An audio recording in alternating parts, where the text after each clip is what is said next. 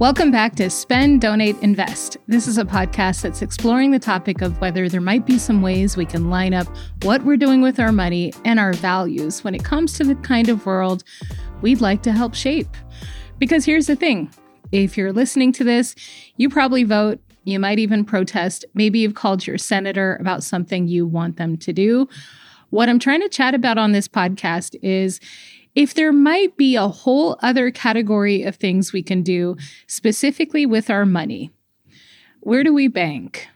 Where do we shop? Where do we donate? These are the things I wonder about, and you might be wondering about them too. If you are, you can drop a line anytime, and I'll be happy to explore it on the show.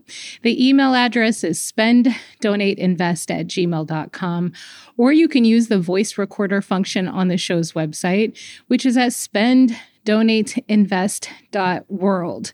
Again, that's spenddonateInvest.world. I'll transcribe your question, and I'll read it on the air.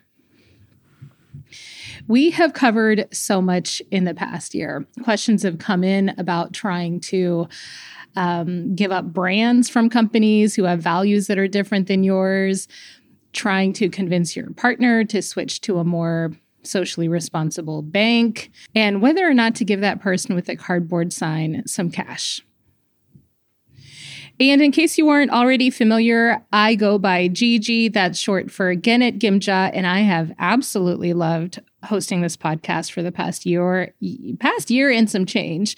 Fundamentally, I believe that inequality and oppression are baked into capitalism, or at least the version of capitalism that we're doing now. I believe that broad, sweeping, systemic overhauls are necessary. And at the same time, I also believe in taking individual action. So that's why, even though I believe that fundamentally, corporations need to be regulated by our government, and the government needs to be empowered to do that, I still recycle at home.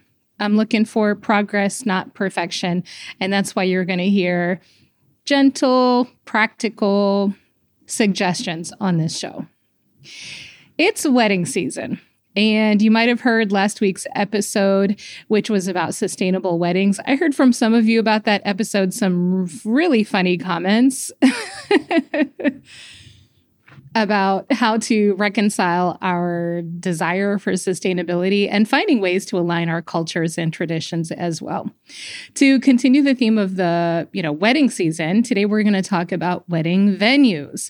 This is often the first or second line item in terms of where most of the money goes when planning a wedding. So it's an opportunity to talk about lining up our values and our money, because that's what we talk about on this show, right? Okay, so let's talk about wedding venues. Depending on your values, there are a few different things you might take into consideration before you write that big check and secure your wedding venue. If you are concerned about, let's say, the climate crisis, you can think about the sustainability of your wedding venue. And what I'm going to do is I'm going to offer some questions for you to consider. Maybe you add these to your list when you're checking out different options for where you can get married. So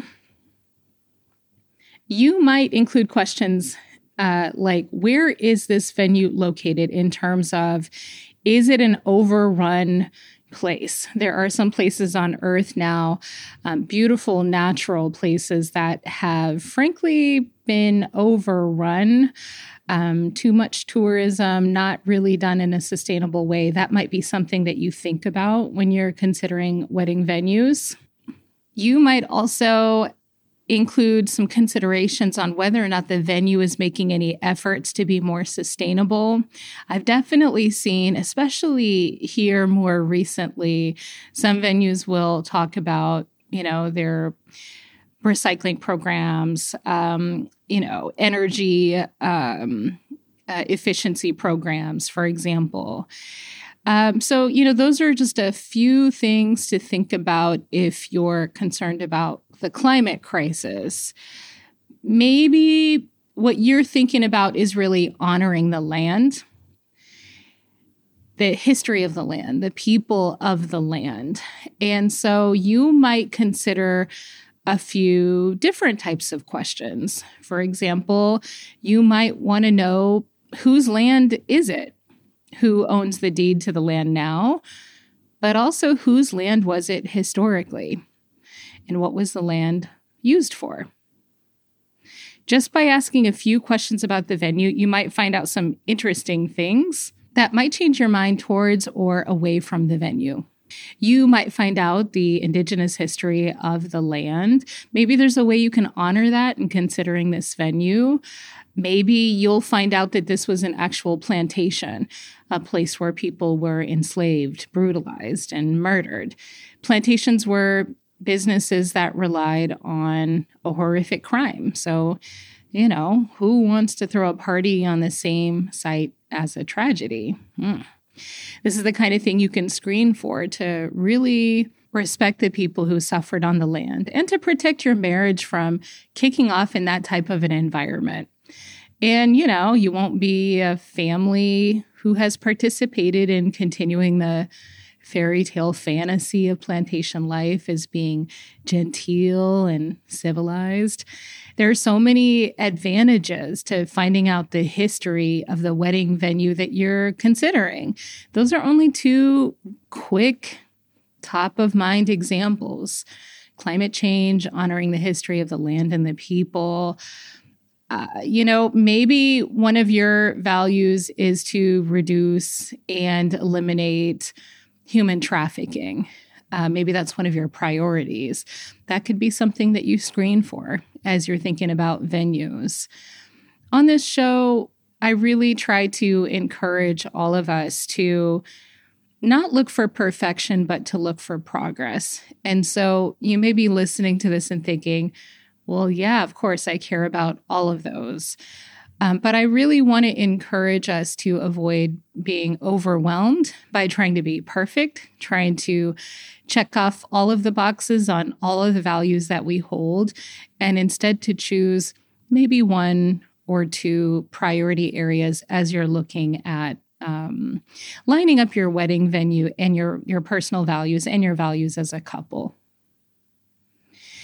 So whatever you decide to screen as your concerns, the point is just to spend a few minutes adding a few screener questions to your checklist when you're reviewing venues. If you're interested in other wedding-related topics, let me know. It is wedding season, and it's one of the biggest expenditures for a lot of couples in their lives, which is kind of crazy when you think about it, that you would spend the most money on a party to start your marriage. Although I think, we know that sometimes weddings can be a lot more than that, but also a way of preserving our cultures and traditions and et cetera. So a lot of money gets spent on weddings, and that's why I think it's a perfect topic for looking for ways here and there that we can try to line up our values more with what we're doing with our money. Thanks so much for tuning in this week. I'm going to leave the links for you to continue your exploration in the show notes. I'm curious to know what else you've been exploring in terms of, how our money and our values can get tied up together. We've talked about weddings the past 2 episodes, but we've covered a lot of topics on this podcast. I'm working on a few episodes right now that are requiring a lot of research. One of them came in from a more complex listener question that came in recently. And then another one is on a personal project I've been working on, also related to this same topic of aligning our money and our values. So I'm hoping to bring those to you sooner rather than later. In the meantime, feel free to send in your topics anytime. The email address for the show is spenddonateInvest@gmail.com. Do you want to support the show? If so, please send an episode to someone who you think might enjoy it. That's the single most helpful thing you can do to support this show this week.